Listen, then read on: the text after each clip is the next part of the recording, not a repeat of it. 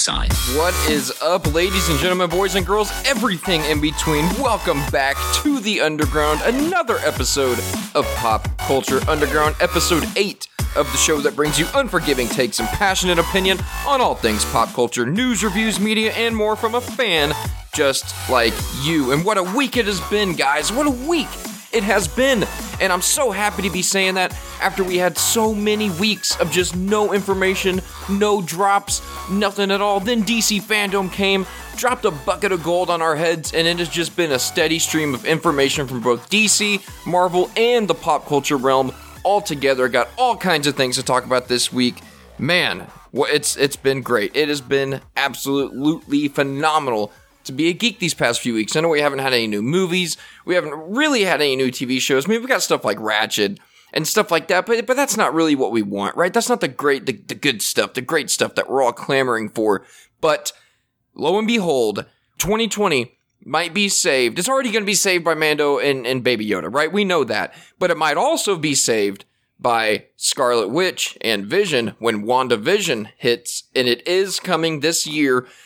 We don't have necessarily technically confirmation on that, but I did read a story that said it will still be coming in 2020. If you remember, it was actually supposed to come out in 2021, and it got moved up, and that was before this whole pandemic thing, and I think a lot of us assumed that it would then get delayed and pushed off back into 2021, but that does not appear to be the case here, as we now have 7 Marvel Universe lineups, including 4 MCU movies and 3 Marvel Disney Plus TV shows. I mean, if we look at the 4 movies, we've now got Black Widow next year, we've got Eternals moving to November, we've got Shang-Chi, which got pushed back. We also have the third Spider-Man movie coming out in December of next year. If that release date holds, my guess is it probably won't. It'll probably get pushed off into 2022. But they may not want to do that because they may just want to get them all out in 2021 and not have another overcrowded year.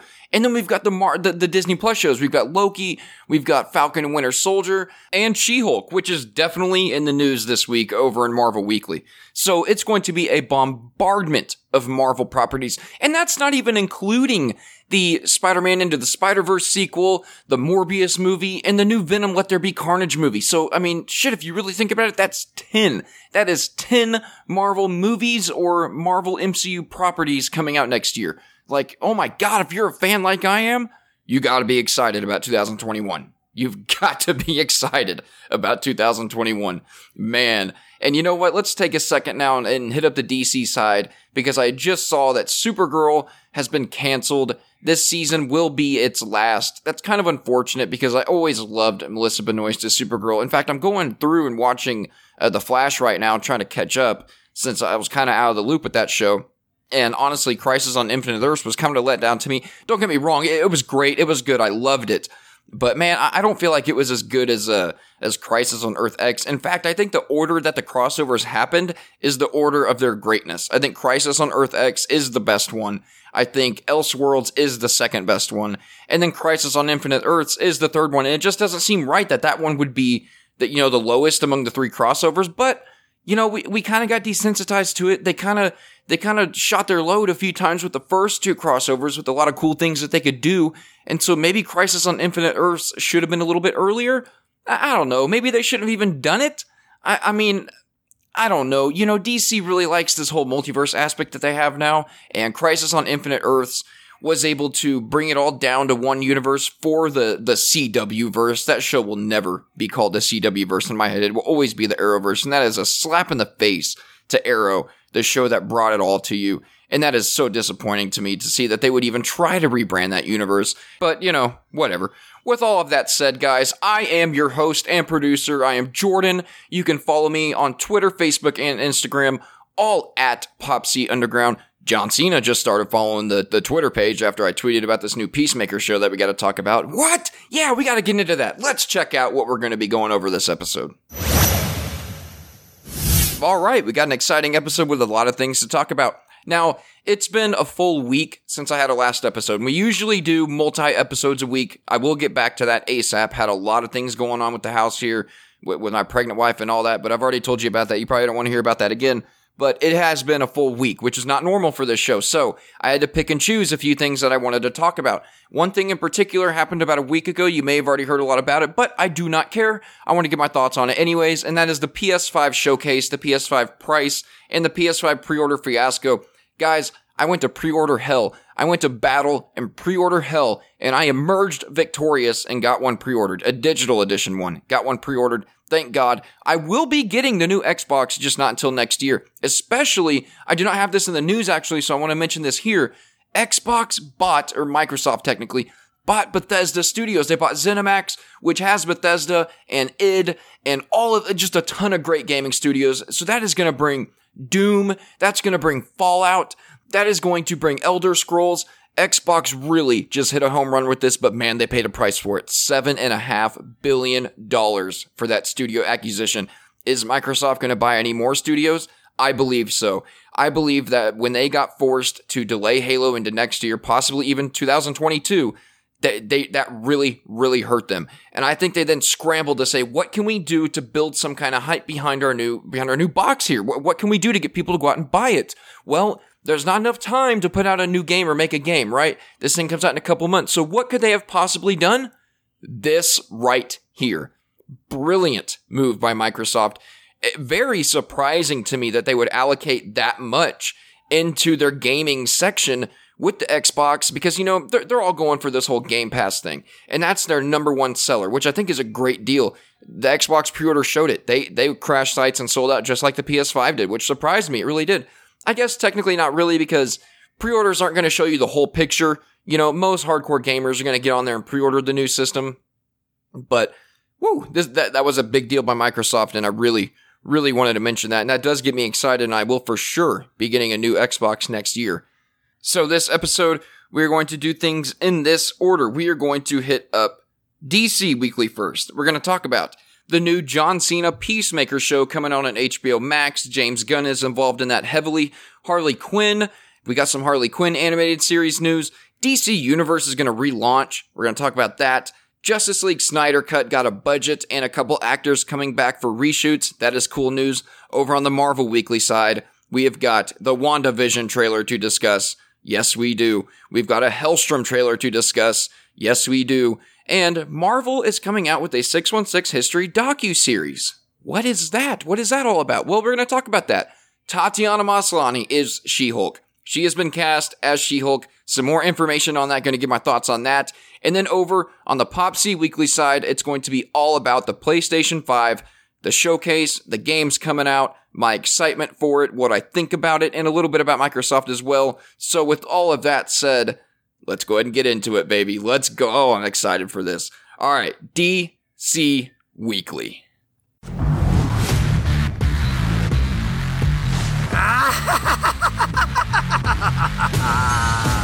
It's that time again, boys and girls, for the DC Weekly. Big news kicking off DC Weekly here is John Cena's Peacemaker from the Suicide Squad movie has gotten a new series from James Gunn on HBO Max. So if you don't know, Peacemaker is a character in the upcoming The Suicide Squad movie directed and written by James Gunn. He has been super excited about that. Now, what just came out is in the boredom of the quarantine, James Gunn created this new show, and it will be on HBO Max. And it looks like HBO Max is going to be the premier service for anything DC going forward. We'll talk about that more in the DC Universe relaunch.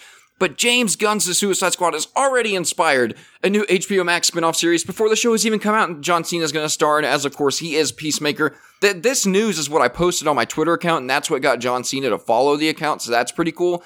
But Warner Media announced this series today with the eye-catching Twitter pitch of, oh fuck, it's Peacemaker. HBO Max has ordered new Max original series Peacemaker starring John Cena from the Suicide Squad writer-director James Gunn, Peter Safran, and Warner Brothers TV DC Comics. Peacemaker, an image was attached showcasing the DC Comics Peacemaker character with his perfect Captain America jaw splattered with blood. If you remember back at DC Fandom, John Cena had teased Peacemaker as a douchey Captain America. So the fact that we're going to get some of that on a TV show is just great. And you know, it's really interesting to me that some of these new DCEU movies coming out, like the Batman and the Suicide Squad, are already getting spin-off shows to be put on HBO Max before they even premiere in the theaters. First off, what does that show me? Well, that shows me that they are actually leaning a little bit more towards director-driven stuff, because each director has a ton to do with the TV shows that are going to be coming out on HBO Max that are spin-offs of the movie itself. And it also shows the kind of confidence that Warner Brothers and DC have in these two movies coming out. And it also shows to me just how much James Gunn has his tentacles wrapped around DC and their properties. In fact, I think Guardians might be the last movie he does in Marvel. If this movie goes well, I think he will jump ship and continue to do more, because I think Warner Brothers and DC are willing to hand him a lot more reins than Marvel ever could, because Marvel doesn't need to. Warner Brothers and DC, they do need to. They definitely need to get some clout behind them with the DCEU. Someone like James Gunn is perfect to bring that to them, to hand over some of the keys to the kingdom, not all of them, but some of them. And it looks like they're doing the same thing with the Batman and Matt Reeves. So this is good news to me, and this signals that they have a lot of confidence going forward with the movies that they have lined up. And I'm very, very excited for the Suicide Squad. And James Gunn is going to be writing all 8 episodes of this new show, Peacemaker, so you can only be excited about that too, right? Not to mention, James Gunn is also going to direct a few episodes of the show too, so this is just awesome. This is so awesome. It will also be produced by James Gunn's Trollcore Entertainment and the Safran Company in association with Warner Brothers Television. Peacemaker is scheduled to begin production early next year in 2021, prior to James Gunn beginning work on the next Guardians of the Galaxy film. It's almost like DC keeps going like, hey, Gunn, we're gonna keep feeding you this stuff. Just put off Guardians 3. Put it off. They don't need it. We're just gonna keep giving you stuff to work with. And he's biting. He's taking the bait, and he's going with it. I don't know if we're gonna get Guardians 3 until 2025 at this point. And you know what? That is fine with me, because Marvel has so many other properties that I am interested in. The DCEU doesn't really. They've got the Snyder Cut, which I'm very excited for, and we'll talk about that in news a little bit more. They've got the Batman movie, which I'm extremely thrilled to see this version of Batman. And then they've got the Suicide Squad, and of course they've got other stuff in the pipeline like Shazam 2.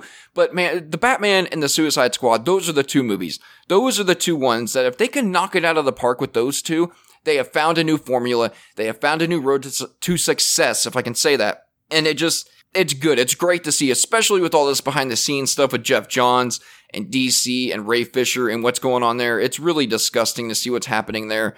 I mean, it's hard to take sides at this point because of the lack of information and the so-called investigation that Warner Brothers is doing, which I don't even know if you can really call it that. It's more of an, I'm not a legal guy, so I really don't even want to get into that, but it is really nice to see these two properties coming out, and it is wonderful to see James Gunn and Matt Reeves have total control over these films, and it looks like the franchise is really, maybe not total control over anything outside of the movies they're producing right now, but a definite strong hand dipped into the franchises of these two movies, and to see the kind of influence that they have over just the whole world of each, the Batman and the Suicide Squad. So that is really awesome to see.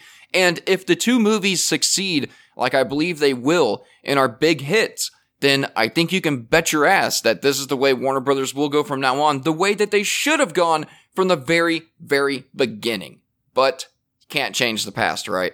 Now, this new series is going to be exploring the origins of the character that John Cena will play in the upcoming Suicide Squad film, a man who believes in peace at any cost, no matter how many people he has to kill to get it.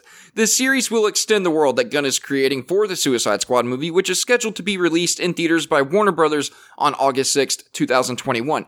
James Gunn had this to say about the Peacemaker show coming out.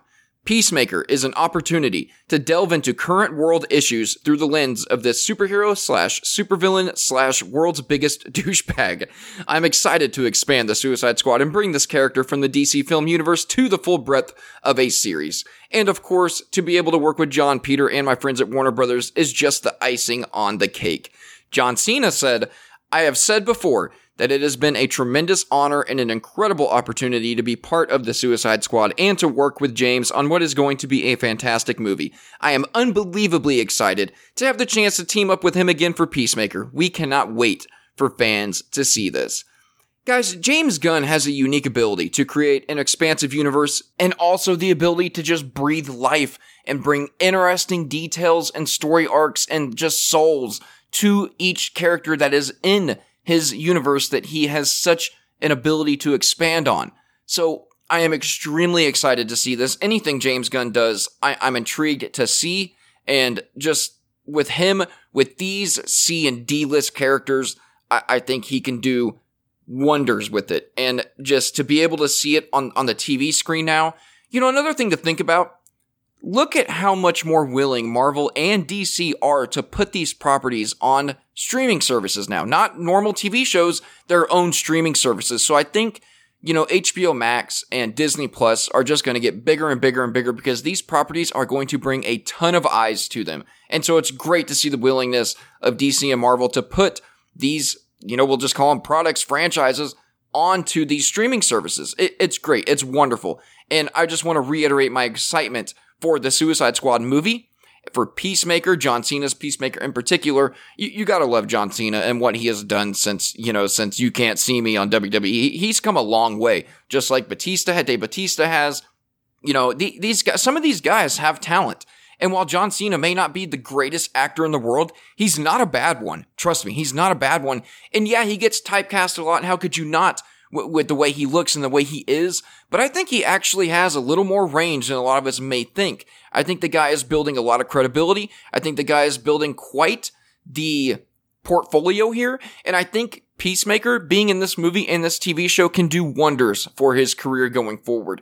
I cannot wait to see a douchebag Captain America just kill tons of people to get what he wants and make things right the way he thinks they are. That is one of my favorite types of anti-heroes, but they actually called him a superhero / supervillain. I mean, I guess you could call that an anti-hero. Is he a vigilante? I don't, he may be something, he may be his own fucking breed, guys. I mean, Peacemaker, man, I'm just excited to see James Gunn be able to do some rated R stuff. I mean, this stuff is going to be rated R, right? It's gotta be. I am so excited for this going forward. I think it's going to be a mixture of Captain America and the boys. Captain America and Homelander. Mix them up, you get John Cena's Peacemaker, right? Man, I can't wait for this. Let's move on. After waiting and waiting and waiting with bated breath, Harley Quinn animated series finally gets renewed for season 3. I was almost dead positive that it was going to happen at DC Fandom. And when it did not get announced at DC Fandom, I got a little concerned, because we heard that negotiations were going on between the show creators and DC in general. And I wondered if maybe something had happened. Maybe the two sides didn't meet, or maybe one side didn't move far enough for the other side. And I thought maybe it wasn't going to happen.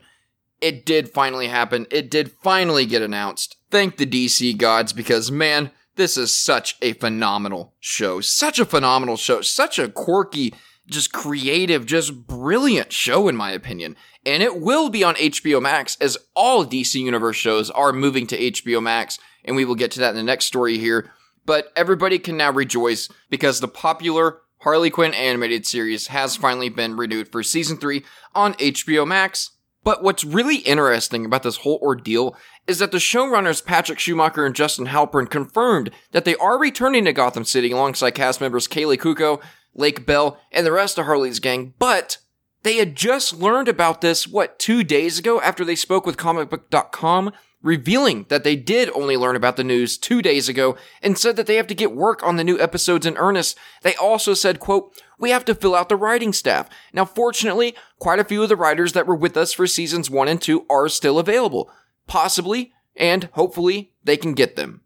They also went on to say, quote, "But we are going to be looking for new voices for this season because we will have holes to fill and new points of view that we'll be looking for specifically moving forward." I think that is the immediate step in solidifying who our staff is going to be moving forward, end quote. The two also confirmed that the main cast is all returning. So after an epic sophomore season filled with lots of romantic ups and downs between Harley and Poison Ivy, which was really cool, it's been unclear if DC Universe or HBO Max will be renewing Harley Quinn for a 3rd season, and now we know for sure it will be HBO Max, and it is coming. When will it be coming? We do not have a release date yet. But the producers of the show are hopeful that it will be ready before the end of 2021. Man, if this one comes in 2021 too, holy shit, what a year 2021 is going to be for us geeks and superfans, right? My goodness. And using that story to segue into this story, DC Universe is going to relaunch as DC Universe Infinite in 2021. So we were all wondering what was going to happen with DC Universe, because I think most of us in the know anyways, knew that DC Universe was not going to stick around as is. It was a failure. It did not, in the beginning, I think they got a decent amount of subscribers, but just not enough to maintain this going forward while making new shows original to the series, right? And so we saw the pebbles being laid for new groundwork. We saw how Titans was getting moved. Doom Patrol was getting moved. We saw the writing on the wall. We saw this happening, and lo and behold, it is official, and it is happening now. DC Universe Infinite will give fans access to over 24,000 comic books at launch, with an expanded collection of comics, original graphic novels, and digital-first comics that span 80 years of the DC multiverse. This relaunch will also allow fans to access recently released titles 6 months after their physical editions are released in stores, as opposed to the year-long gap that currently exists on DC Universe. Fans will also have the ability to download an unlimited number of titles for offline reading on their favorite devices from a smartphone or tablet. DC Universe Infinite will also continue to offer its fan-favorite community area for free to all registered and premium DC subscribers, with a full calendar of fan events planned for 2021. Subscribers will not need to create a new account, as their DC Universe login will transfer to DC Universe Infinite. So, as you can see here, they are now going to focus it almost 100% on comics, which I had pretty much figured was going to happen. I did not know it was going to happen like this. It is exciting that you're going to get comics sooner now. It's going to be a 6-month wait instead of a 1-year wait. That is cool. Also, you can add HBO Max for an additional $5 a month, which, if you really think about it, the $8 for DC Universe Infinite, which you're going to be charging, plus the $5 for the HBO Max add-on, is $13. That is actually cheaper than HBO Max on its own. But that deal is only running through October 30th of this year. So you have to be a DC Universe Right Now subscriber, and then you have to pay the $5 extra for HBO Max by October 30th. Now, how long are you going to be able to do that and pay that price for both premium subscriptions? I'm not sure. They haven't laid the groundwork for that yet. But also with DC Universe Infinite, they're going to be creating original content centered around the beloved DC characters that are going to be only on DC Universe Infinite, and they're also going to be offering early access to digital-first titles, which makes sense. In fact, I am predicting that DC is going to go almost digital only for their comics in the future. I don't see how they can sustain the business any other way after coronavirus and everything else that's happened. I think they will still have special physical issues. I think that trades will still be in physical form, but I just don't see them keeping every single book in physical form for the road ahead. I just don't see how they can do it. I mean, they're already cutting back on titles. They are cutting titles down a lot. And that needed to happen. That really needs to happen on the Marvel side, and that's gotta happen on the Marvel side. They have way too many titles. It's just, there's too many titles. They're stretching their writers too thin, because each franchise, Marvel and DC, they only have a handful of good writers, and they only have 1 or 2 great writers on each side, if in my opinion, if you ask me. And it's almost like they have them doing way too much, and then it's like, the drop-off from that top talent to the next tier of talent, it's a big drop-off. So it's like they have their top-tier talent doing, the big titles, stretching themselves really thin. Then they have some medium-tier talent that's tackling the other characters that are well-known. And then they just have some bottom-of-the-barrel talent that's they're just not good. I mean, that's just the way it is. And I don't see why they have any business doing any comics that you're paying $5 an issue for. Now, I know DC doesn't typically do that, but they do that. Marvel is more of a violator of the $5, $6 comics, but DC does it as well, especially with their Black Label stuff. So, in my opinion, it's all going to go digital, and you may even see a scenario here in the near future where they take comics and just put all of them on DC Universe and make it one big subscription. I don't think they do that, because I think they want the individual comic sales, but them moving it up to a 6-month window does indicate that they're going to be leaning way more towards digital than ever before. And one more thing to keep in mind on the DC Universe Infinite front is that every DC Universe Infinite subscriber, existing member, or those joining during the pre-order offer window are going to receive a special voucher redeemable at the DC shop, which has a lot of cool stuff. Annual subscribers will receive a $25 voucher, while monthly subscribers will receive a $10 voucher. And remember, you can get DC Universe and DC Universe Infinite for $75 a year, which averages out to $625 a month. So if you do that and then add the $5 a month for HBO Max, that is the way to go right there. That is one hell of a deal, and I, for one, will be taking advantage of it. And last up for DC Weekly here, we've got some Justice League The Snyder Cut news, as Henry Cavill and Ben Affleck will be returning for 1 week reshoots for the Snyder Cut version. So, I was really interested to see if they would bring actors back and do some reshoots for this, and the answer is yes, they will, and it will also be receiving a $70 million budget for these reshoots. That is really cool. So the Justice League Snyder Cut, which is already mostly done, is also going to receive an additional budget of $70 million and a week-long reshoot planned for October with principal cast including Henry Cavill and Ben Affleck. This is really good news because this now adds even more to the fact that this movie is going to be very different than the original Justice League, which we already knew because they Frankenstein the hell out of that thing, right? But Ben Affleck, Henry Cavill, Gal Gadot, and Ray Fisher, they're all set to return as Batman, Superman, Wonder Woman, and Cyborg, respectively. Snyder's vision was nearly fully realized when he had left the project, so when you add this to it and now do these reshoots, you're really going to bring it all together, and I think Snyder is really looking to rectify this whole situation here, and I definitely think he will do so now that, according to The Wrap, along with the announcement of reshoots, Snyder's reported budget for his vision is $70 million. Now, the budget is sure to cover the cost of reshoots, as well as additional VFX work that needs to be done. Initial reporting said that no additional filming would occur, but that has now changed with the announcement of this budget. Additionally, a lot of time and manpower will go into editing and creating the 4-hour-long episodic cut, something that the new budget seemingly accounts for. So, I almost now wonder if Warner Brothers saw the excitement for this. They already saw it, obviously, which allowed them to go ahead and go forward with bringing it to life.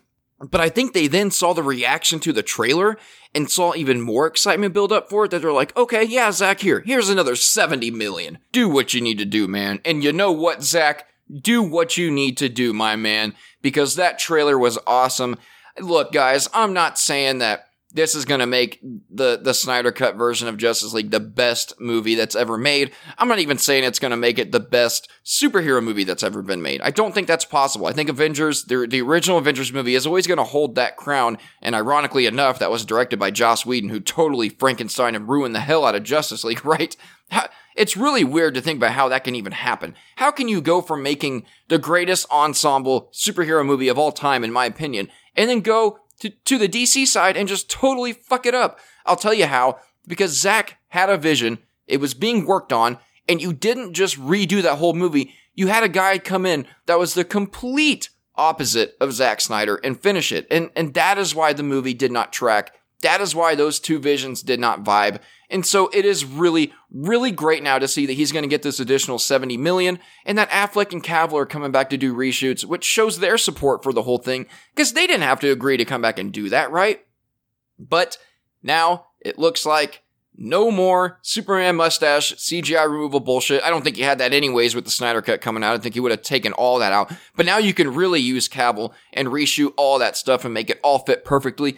This is phenomenal news for the Snyder Cut, and it looks like HBO and Warner Brothers is now wanting to make it more than the movie that it would have already been. Looks like they're wanting to make it even bigger and even longer, which is obvious by the 4-hour episodic run that this thing's going to have. Man, mind blown here. Can't wait to see this. Cannot wait. Hashtag the Snyder Cut, baby. And that will do it for DC Weekly. Now, let's get really excited. Let's get some WandaVision on and hit up Marvel Weekly. Better talk about Hulk in Marvel Weekly. How awesome. Was that WandaVision trailer? The first one that we got during the Super Bowl last year was awesome. This one is even more awesome. They also released an official poster for the show, which is really, really cool. So let's hit up the good old trailer park and talk about two trailers, the WandaVision trailer and the Helstrom trailer. So, before we do so, I need to give you guys my rating system because I will be rating these two trailers. So the way I do my rating system here on Pop C Underground, if you've never listened before, is I do it in honor of my favorite TV show of all time, which is The Office, and my absolute role model in life, Michael G. Scott, bitches. Yes, Michael Scott. So if you watch The Office, or you don't, here's a little information. Michael likes to give out Dundie Awards to his employees, and they're crazy-ass awards, and they're called Dundies. So here on Pop C Underground, I like to do something like a Dundie, but instead I call it an Undie in reference to Pop Culture Underground. So if it is phenomenal, you cannot miss it. I will kill you. I will destroy you. I will come down on you if you do not watch these movies. I give them a Dundie Award. If they're just okay, but maybe worth your time, I will give it a Stanley. There can be good Stanleys and bad Stanleys. And then, if something is absolute trash, dog shit, if you watch it, I will rip your eyes out and eat them. I will give it a Toby. If you do not know, Toby is a most hated character on The Office, at least from Michael Scott. I don't know if a lot of viewers hated Toby. I know I did, though. I hated Toby. Terrible monotone, terrible character. Actually fit as a really good contrast to Michael and the show in general. He was a brilliant addition to that show. But Toby is awful, so we give the most trash movies, TV shows, documentaries, games, whatever the hell on this show, we give them Toby. So remember, you got Dundies, you got Stanleys, and you got Tobys. Alright, so, this WandaVision trailer. First off, I need to reiterate my love for the oldies, classic appeal, and the decade appeal to this. I mean, you've got stuff spanning from the 60s, 70s, 80s, 90s, 2000s. I mean, this thing looks phenomenal, and how great and how great and hilarious is it to get Scarlet Witch's original costume in almost Halloween-like form in the first trailer, and now with this new one, you get Vision's original comic-accurate costume, but it's also Halloween-like, so it really makes you wonder what's going on there, right? Now, remember, Marvel did say that this show was going to be a hybrid show. It was going to be half sitcom, and it would also be half epic. And that is very evident in this trailer when it goes from sitcom-like stuff to straight-out badass, awesome MCU epic when you got those epic scenes at the end of this trailer. What's going on there? I don't know, but I am so intrigued by this trailer. So it starts off black and white, which is great. I think it's awesome. And I think this is the first version of Wanda creating a reality where her and the Vision are together. Now, it starts with a big nod to I Love Lucy. And I think when everything starts to be in color, maybe that's when Wanda's imagination becomes reality. I mean, okay, she's the most powerful character in the MCU, right? We really don't know what her mind is capable of yet. But the dinner table scene is the big key here. Because two people, Kitty from that 70s show, how cool was it to see her? Two people, probably posing as neighbors, start asking questions about where Wanda and Vision came from. Now, of course, we do know that Vision was not only killed by Wanda to try to save the world, but then Thanos went ahead and unplugged him for good. Iron Man's snap did not bring him back. So Wanda and Vision seem to remember for the first time that they can't remember how they got here. Now, here's the thing.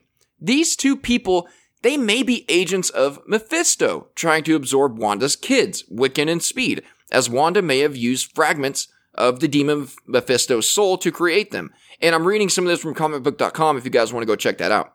Now, based on this conversation, these kids are not in the picture yet. So maybe these neighbor people in the wrong reality, or they're time traveling and they came to Wanda too soon, or maybe they're just created by Wanda herself in this whole reality that she's created here.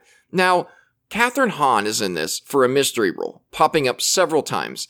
Now, the top theory going around is that she is playing Agatha Harkness, a sorcerer who is hundreds of years old, and if you read Scarlet Witch comics, you know who that is. Now, if this is true, Agatha is probably working for Mephisto, and those people at the table could be projections from Agatha going undercover with some real witchery business, because we do see Agatha later in the trailer zoned way out in a car until Vision pokes her head and gives her a piece of his mind, like literally, indicated by that yellow glow across her face. Now, I think she may have been essentially paused, as Wanda could have left this reality and went to another, but somehow Vision is not impacted by this, and it might be how he realizes for the first time everything is not what it seems. So he then flies up over the city to see everything is paused when Wanda is off on a separate adventure. Now, again, maybe Vision is simply awakening her like characters were awakened in House of M comics, especially when you consider, and this could have something to do with this show or just could be a complete nod, but especially when you consider that back at that dinner table, one of the bottles of wine that was being poured by Wanda with her powers is labeled, and I'm going to try to say this, but it's in French, Maison du Mépris.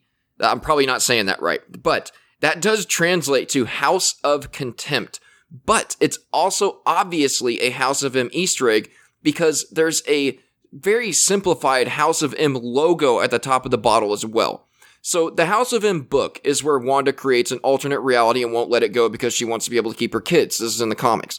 So this new world has things like Doctor Strange being a psychologist, Gambit being a criminal.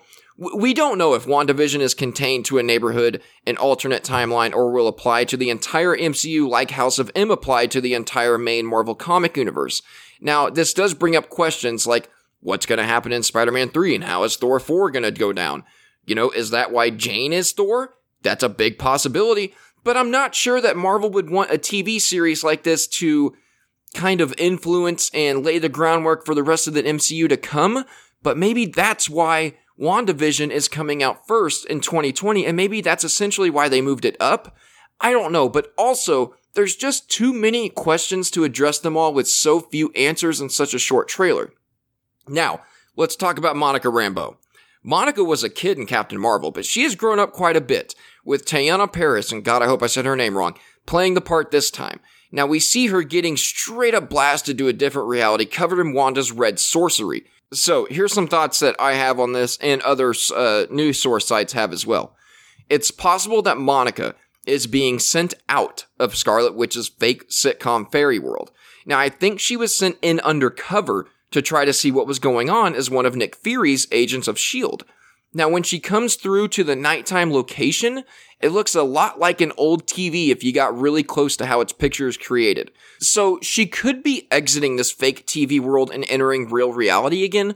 Plus, look at her costume. It looks like it's made for an 80s TV show. And the people who find her at the front, we have a leader in his S.W.O.R.D. regime, which they implicated that at the end of Agents of S.H.I.E.L.D., and if you guys know S.W.O.R.D. from the comics, and you know that Nick Fury is on that ship, so we know that S.W.O.R.D. is a big player here. Now, with these people that find her, the S.W.O.R.D. leader, behind him, we might have Darcy Lewis, because we do know that Kat Dennings is reprising her role last seen in Thor: The Dark World, and she has worked closely with Dr. Eric Selvig in trying to figure out some multiverse theories in the past. But back then, we thought Selvig was crazy.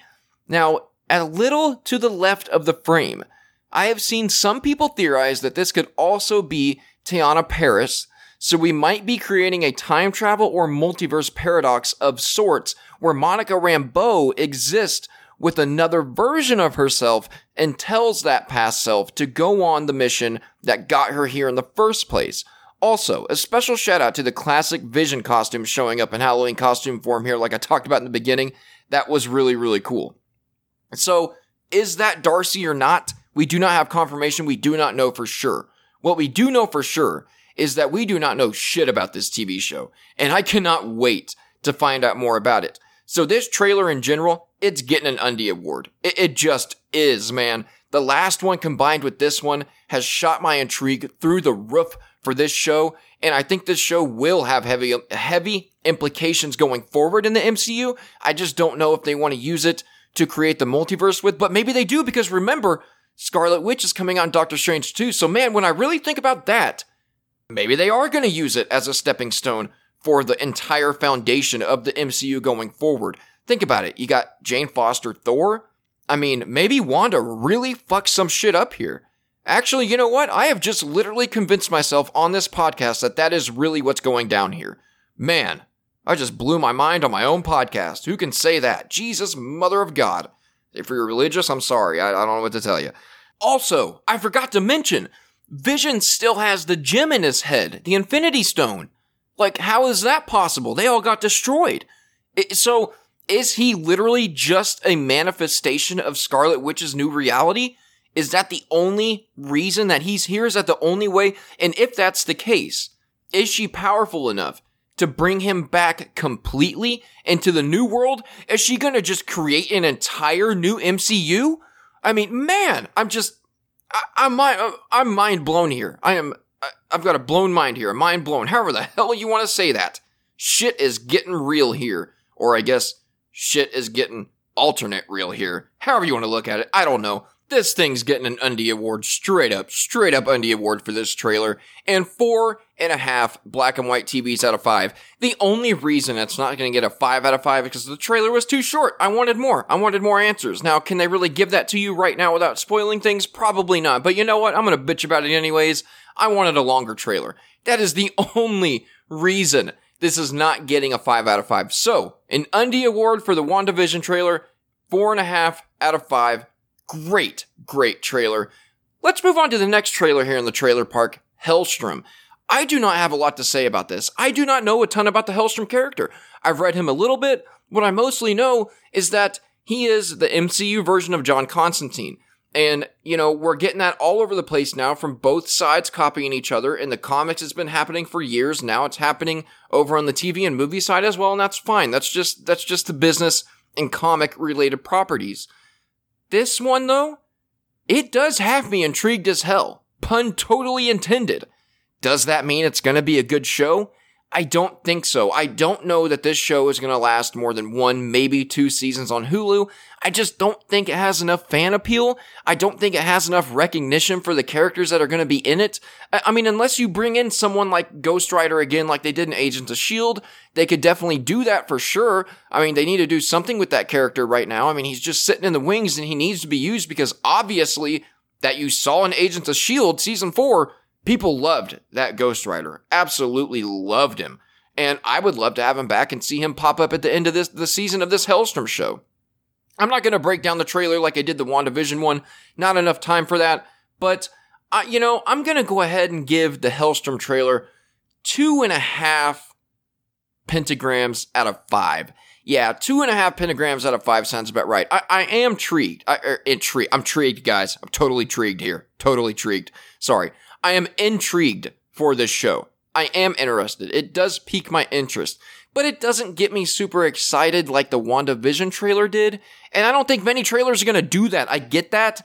But this one, I don't know. It just seems like maybe it's going to be another bland Hulu Marvel show. Runaways started off great. Didn't end great in my opinion. I mean, it was still good. But season 1 was the strongest of that show. Season 2 was still good. And 3 was still good. But, man, I just, something keeps telling me that Helstrom is just going to be another bland Marvel Hulu show. I don't know. I hope I'm wrong. But man, I just don't think a show like that has enough fan appeal to make any big waves. I just don't. And that's just it. So 2.5 out of 5. Sorry, 2.5 pentagrams out of 5. And we're just going to give it a straight up Stanley. Just a straight even Stanley here on this one. All right. Bruce Banner's cousin, Jennifer Walters, aka She-Hulk, has been cast. Deadline is reporting Tatiana Maslany from Orphan Black has been tapped to play the role in She-Hulk, the lead role as Jennifer Walters. Now, Maslany, and I hope I'm saying this name right, is best known for her work on Orphan Black, like I mentioned, which she did win an Emmy for.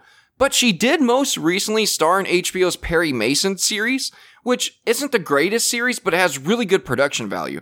But she is a phenomenal actress, and I was kind of shocked that they went with her for this role. I thought they'd go with maybe a more bigger person to play She-Hulk, but you don't have to have that. I mean, Jennifer Walters doesn't have to be super tall. She doesn't have to be super buff. It's the Hulk version that is super buff, super tall, super intimidating, not the Jennifer Walters side. So I don't know why I was thinking that. Now, Maslany is breaking into the superhero genre to take on She-Hulk.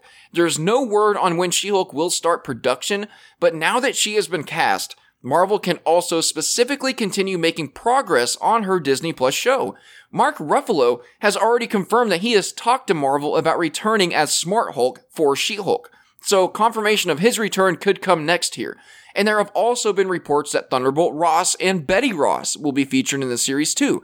These additional characters will be secondary to She-Hulk's story, and given Maslany's past roles, fans should be excited to eventually see what she can bring to the role.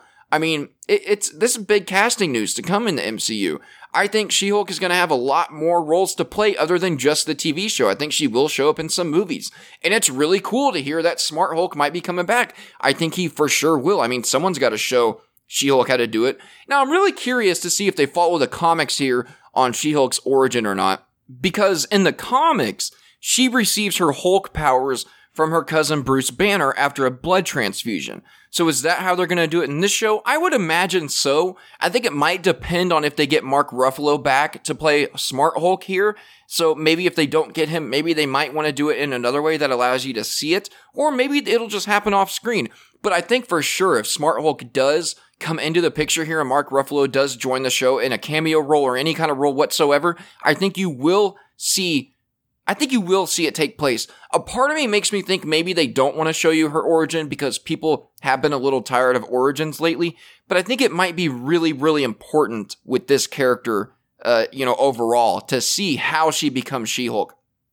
I'm not sure you can just throw her on the screen and all of a sudden she hulks up and then bam, you got She-Hulk and she just kind of mentions how she became She-Hulk. I mean, I guess that would work.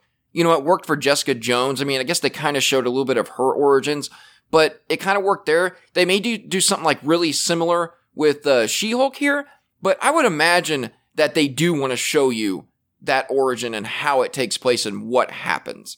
So, not sure how they're going to handle it, but there's a lot of ways they could do it, but I do think that they are going to go the comic route. I have been waiting for a She-Hulk series for a long time. I love Jennifer Walters.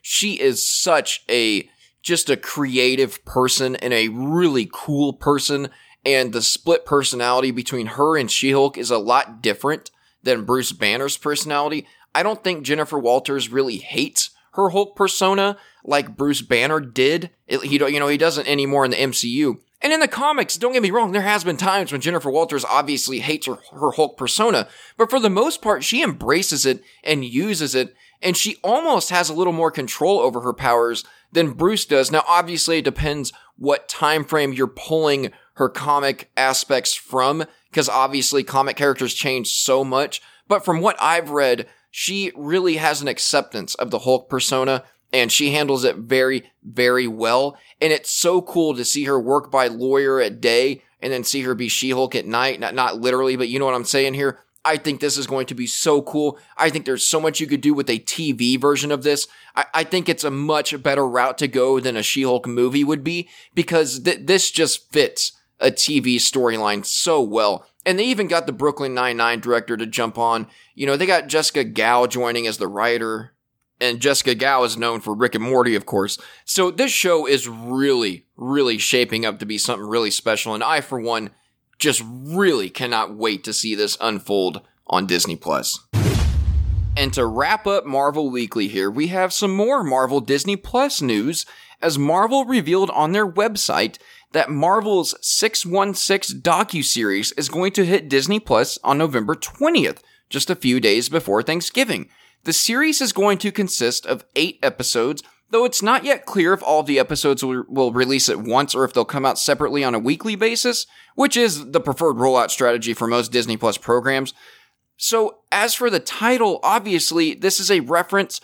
The title, Marvel 616, is a reference to Marvel's comic book universe. Now, Marvel released footage for the docuseries a couple of months ago. One clip was directed by Gillian Jacobs of Community fame and focused on the women who helped to build the Marvel Comics brand. Now, another featured comedian, Paul Scheer, discusses the lesser-known characters in the Marvel Comics universe. Marvel 616 is an anthology series, so each episode promises to focus on one specific topic. So, this is really cool to me. I love docuseries. I know Marvel Comics history pretty well, but no one out there, I don't care how hardcore of a Marvel fan you are, knows everything. And I think this can really fill in some cracks and maybe some questions people have about the history of Marvel Comics, and I am really excited to see what they do. Are they going to focus on one character each episode? I think that would be a really brilliant way to do it.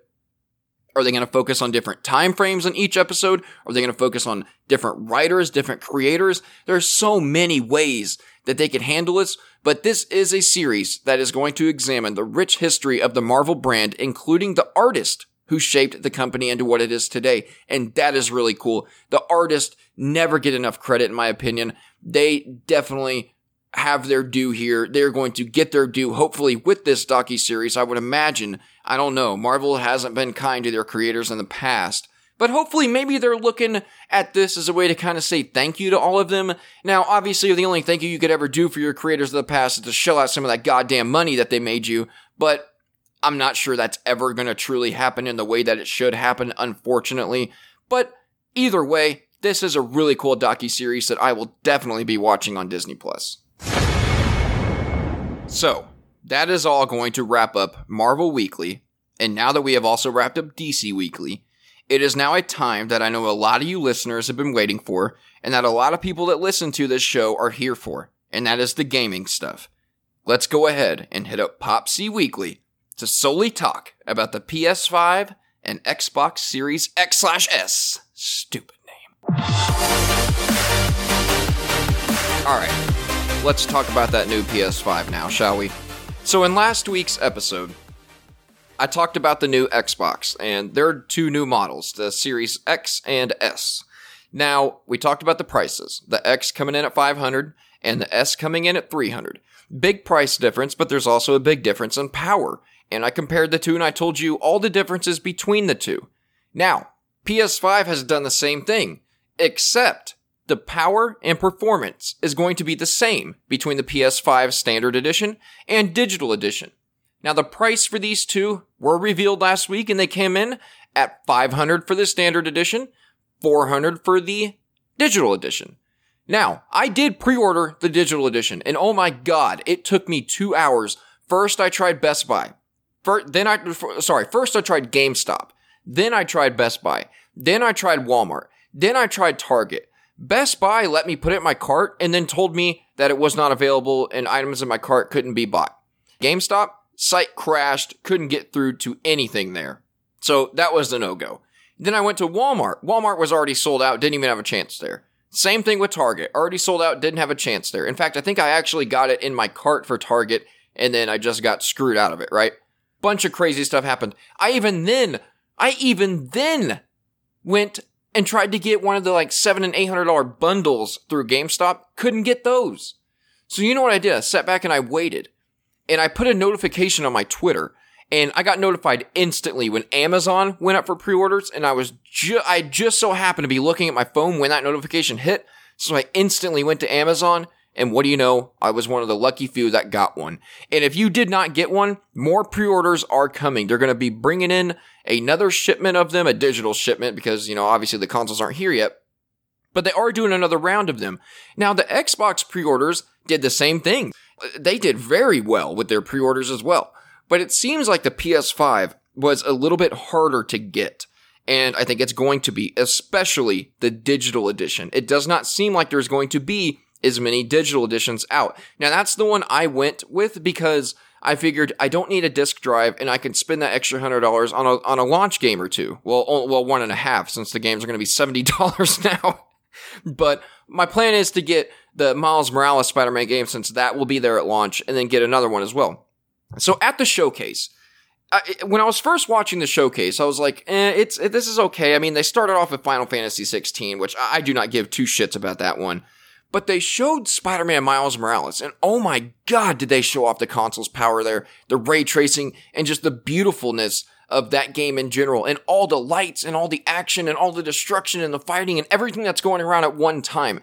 Now, one of the main reasons that I went with the PS5, actually the main reason, was because of titles like Spider-Man Miles Morales. The Spider-Man games, the God of War games, the new, the Horizon Zero Dawn games. I mean, those are just games that you're not going to be able to get anywhere else, except for, I guess, Horizon, you're going to be able to get it, it's on PC now, but I don't think they're going to release all of them on PC like that, like Microsoft's doing. So, that was the number one reason why I went with the PS5, was because of the exclusive titles that are going to be there at launch, and that are going to be there shortly after launch, and that will be there in the long run, that did very well in the last generation as well, and Xbox just does not have anything even close to that. Now, I think they will coming up here in a year or two, since they now acquired Bethesda and ZeniMax and all, and the id Software Studios, and they got the new engine from id. That's a great engine. They can now use that for any game they want. I think Xbox has an extremely bright future now that they bought that studio, and I think that is why they acquired that studio. But going back to the PS5, they're going to have more games at launch. Xbox Series X literally has nothing at launch. I mean, it's got just a bunch of Xbox One titles coming out and a few Xbox Series titles, but nothing worthy of even mentioning, right? So I also went with the PS5 though, because of the controller. The haptic feedback and the resistance that those triggers are going to offer is going to, I think, completely change gaming going forward. I think it's going to be groundbreaking. I think once you hold a PS5 controller and it gives you that resistance and that tension when you're shooting a bow on Horizon, or when it gives you that quick trigger, or however they're going to do it with the Call of Duty games and the first-person shooters. I mean, when you're shooting a handgun, maybe it'll go quicker. When you're shooting a shotgun, maybe it'll give you some resistance there, some tension, and then the trigger will be a little bit harder to pull. Not hard to pull, but it kind of feels like you're pulling a trigger on a heavier gun. The haptic feedback that's going to be all around the controller. Man, that controller is very impressive, and I think that controller is going to completely outshine the Xbox. Their controller, literally, the only difference is a share button that's been added, which Sony and PlayStation had that on the last generation. So I'm not even going to include that as a reason to get excited about the new Xbox controller. Now, you could also say if it ain't broke, don't fix it, right? The Xbox controller is genius, and that is evident by the fact that the PlayStation 5 went with a more Xbox-like controller design. Now, I think that was very smart of them to do. There are things about the PS4 controller that I don't and a lot of other people do not like. The new controller, I think, is a huge selling point for me. I don't know if it will be for everybody, but I think that once people get their hands on this new PS5 controller and start to play games with it, and the way that it's going to be able to now immerse you into the game in another aspect, I think that is huge for PlayStation. And it was just the icing on the cake for me to pre-order a PS5. I cannot do both. If I could do both, if I had enough money to do both, I would, but I just don't.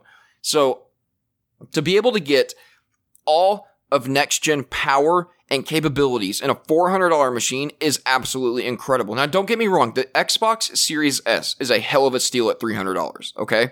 It is. It is worth it. If you're on a budget, that's the one to get. But if you can shell out the extra $100, the PS5 Digital Edition is going to have everything next-gen offers minus a disc drive. Now, at first, I thought maybe this wouldn't be a big deal. But then I was like, man, if you have disc, first off, you can buy the game, you can play it, and then once you're done, you can sell it and get some of that money back. But another thing about having disc is that it takes up less space on the console because some of that storage is on the disc itself. Now, one good thing about digital is you don't have to take that disc out and put it in every single time and mess with it, and you can just download games straight up, right? So, I am a little concerned about the space only being a little over 800 gigabytes. I think that's going to fill up very quickly, especially with these next-gen titles being in upwards of 200 gigabytes a game. I mean, Call of Duty's already up to 200 and even over that on the current-gen consoles. So I think that's a big problem, and we're going to have to buy expanded storage in the long run. So I think in the long run, you might actually just go ahead and spend the $500, no matter what edition you're going to get, because you're going to need expanded storage. But for the first year or so, you may only be buying 3 or 4 games, and I think that will fit on the PS5 just fine, and that's my plan, is to buy the digital edition, buy a couple games, buy a couple more next year, fill up that console, but then when I'm done, you can delete those games and re-download them later, so it's not like you have to have every single one on your console. But let's talk about some of the other things that they showed at the showcase. So I mentioned Final Fantasy 16. I mentioned Miles Morales' Spider-Man game. They also showed a Call of Duty Black Ops Cold War multiplayer trailer. They announced the alpha, which I did play the alpha, and oh my god, it was great. I loved the feeling of it. The way it felt to sink bullets into people. You could really feel those bullets penetrate those people as you shot them. I thought the gameplay was really good. I thought it was enough of an update on the Modern Warfare style, the current Modern Warfare style, that it offers something new. But the gun selection and the attachment selections and all of that was really cool. And this is just an alpha, so they can just improve upon this. I'm very excited for the game. Much more excited than I was when I saw the multiplayer trailer, because remember, I was like, it's kind of like just a rebranded Modern Warfare. But no, it doesn't really feel like that. It actually feels a lot different. It looks a lot like Modern Warfare, but it doesn't feel a lot like Modern Warfare. And I think that's the key right there. So the alpha really showed a lot to me, so that gets me even more excited for Black Ops Cold War. They showed Deathloop, which it's weird because it was going to be a PS5 exclusive. And I think Microsoft did say they're going to honor that exclusivity, even though they now own, well, not yet. The deal has to go through next year, but they bought ZeniMax and Bethesda and all that, and Deathloop's part of that. So that's kind of funny. They showed Devil May Cry 5 Special Edition, which a lot of people are let down by. Like, why are you showing that? They showed Oddworld Soulstorm, which I'm not a big Oddworld fan. Five Nights at Freddy's, though, Security Breach, that looks interesting. The Demon's Souls remake, that looked incredible on a PS5. And especially if you can go on YouTube and watch the actual 4K version of that showcase and not a stream, man, Demon's Souls. Guys, I'm playing Bloodborne right now, and it might have been the biggest mistake of my life to get into that game because holy shit, that may be the hardest game I've ever attempted to play. But man, I love it. It is fun as hell. You have to really get some strategy on how you're going to go back to the bosses that you meet because, you're never going to beat them right away. You always got to go back. You got to collect more souls, go back to your dream, try to power up some more. But the thing about Demon's Souls and Bloodborne and all that, that's a very niche market that they're aimed towards.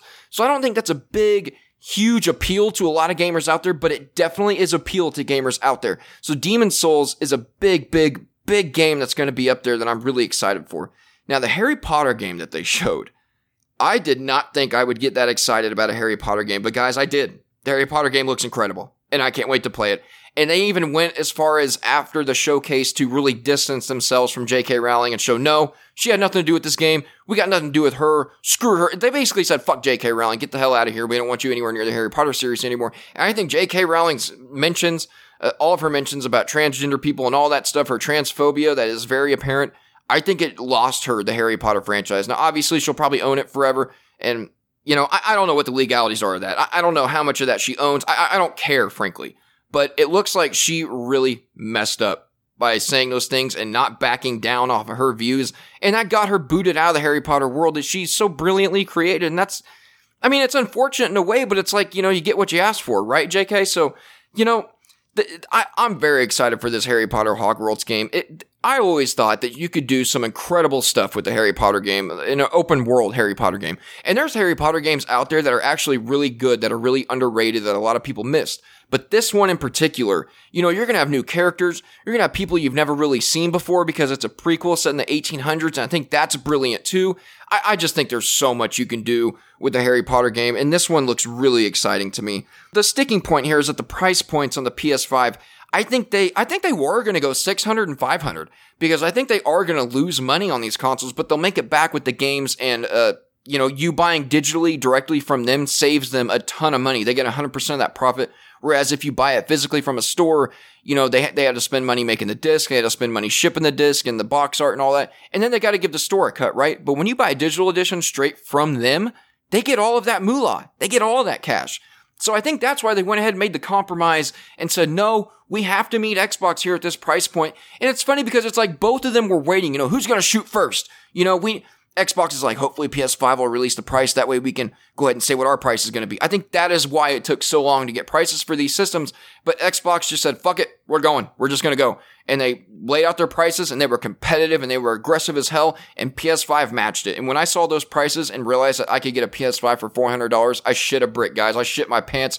I don't know why I said shit a brick, but I shit my pants in excitement. I had to go change my pants. It was great. It was phenomenal. I loved it. The showcase was awesome. But then, at the very end of the showcase, they teased God of War Ragnarok, bitches, mic drop, it's coming next year.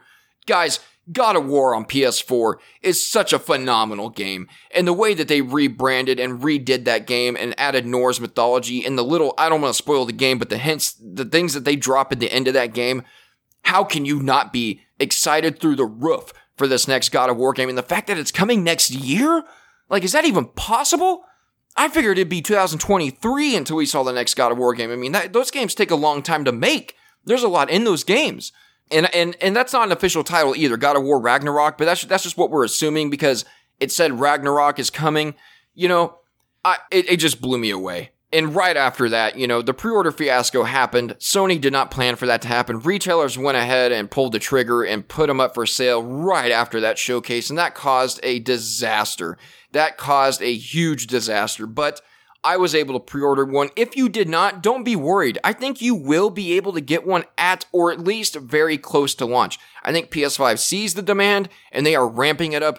And remember when they said that they were going to cut production by 5 million units? Yeah, now they're saying they're not doing that anymore. So, I don't know what was going on there, but they still promised that there will be more PS5s available at launch than there were PS4s. And I know PS4s were hard to get at launch, but I was still able to get one at launch, like they had them here. So I think you should still hold out hope that you can get one at launch. But in my opinion, the PS5 is the only one worth getting at launch. I don't think it's worth getting a Series X at launch.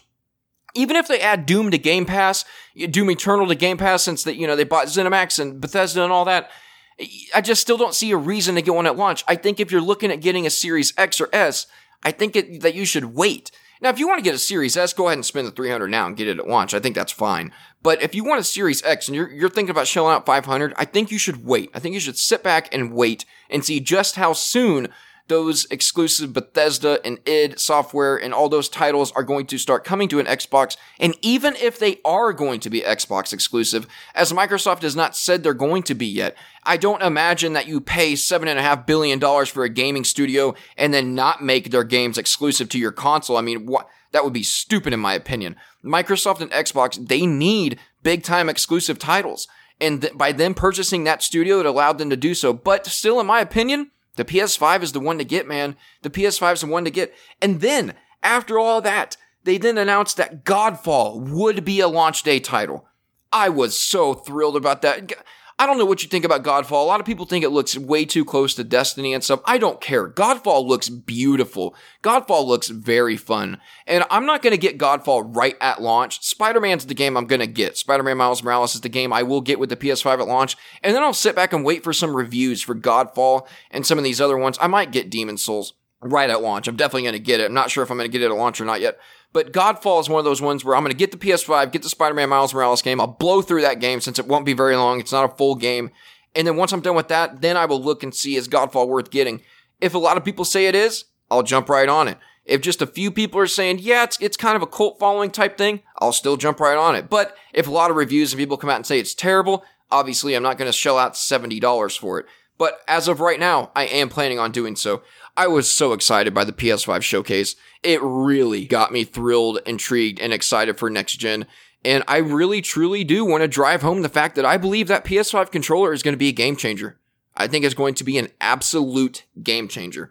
Now, let's look at the titles that are going to be at launch that we have confirmed so far. So, we did mention Godfall that's going to be coming out. We're also going to be getting Spider-Man Miles Morales. Remember, Horizon Forbidden West is coming. Not a launch title, but it is coming. Ratchet & Clank Rift Apart, another one that's coming. These are exclusives, by the way. I'm looking at all the PS5 exclusives. Ratchet & Clank, which my wife is very excited for. Demon's Souls will be there at launch. Hogwarts Legacy will not be there at launch, but it's coming very soon. Atomic Heart's coming. Call of Duty Black Ops Cold War will be there at launch. Final Fantasy 16's coming. Pragmata. Resident Evil 8 Village, which I'm not the biggest Resident Evil game fan, but I do have Resident Evil 7 Biohazard downloaded on my PS4 Pro, and I am going to check it out and play it to see if I would be interested in this next one, since it very, very much mirrors Resident Evil 7. 8 mirrors 7, it looks like. But here's the other thing, guys. Remember, Cyberpunk 2077 is going to be there at launch. I mean, a lot of people are forgetting about that game. It's kind of being forgotten because it was made for the current gen consoles. But it's going to have everything not everything, but it will be improved upon for next gen. And I really hope that it doesn't get left in the dust because of this, because Cyberpunk 2077 is my absolute most anticipated game of this year by far. And that is a game that I will for sure have when I have the new systems. Definitely. So, I don't know what you guys think about the new consoles, but I think the PS5 is the way to go. Now, I think Microsoft has a chance at leveling the playing field next year with Bethesda Studios and all that, but until then, PS5 is where it's at. And even though they do have that stuff coming, PS5 still has incredible exclusives like Horizon, God of War. I mean, you name it, man. It's just Ratchet and Clank. I mean, I don't care what Bethesda and them put out. PS5 still has the best exclusive studio, and they still have the best exclusive games, but Microsoft is going to be giving them a huge run for their money coming up here. Alright, and that will do it for the 8th episode of Pop Culture Weekly. Hey, really quick, I wanted to mention The Boys Season 2. So, the first 3 episodes, I gave an Undie Award to. Now, I do think it has been a little slow since then, and I don't think Season 2 is living up to Season 1, but that is not to say that Season 2 is not still a phenomenal show. I think they're covering a ton of ground here in this new season. They're just doing it in a slow way. But man, I think we got some big revelations of Stormfront to come. We got a big one. I'm not going to spoil it here, but we did get a big one in the last episode or the episode before that. But I think we have even bigger Stormfront revelations coming.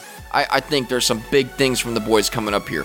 Guys, I love The Boys, and Season 2 is still an Undie Award for me, but it's not quite living up to Season 1. Not quite, but still a great show all around. Guys, thank you so much for listening. Don't forget to hit me up on all forms of social media at PopC Underground, Facebook, Twitter, Instagram. You can also email the show at popcunderground@gmail.com. And if you feel inclined, you can leave a tip at the tip jar at the bottom of the show notes. You can also visit the podcast webpage at the bottom of the show notes as well. Once again, thank you so much for listening. And I promise I will be back in just a few days. Everybody, keep your geek going out there. Keep it going. Show your flag. Show everybody what you're about. Don't be afraid to reveal it. Guys, we are all here for each other. We are one big community. So keep it going. Everybody, I will see you all on the next episode. Later.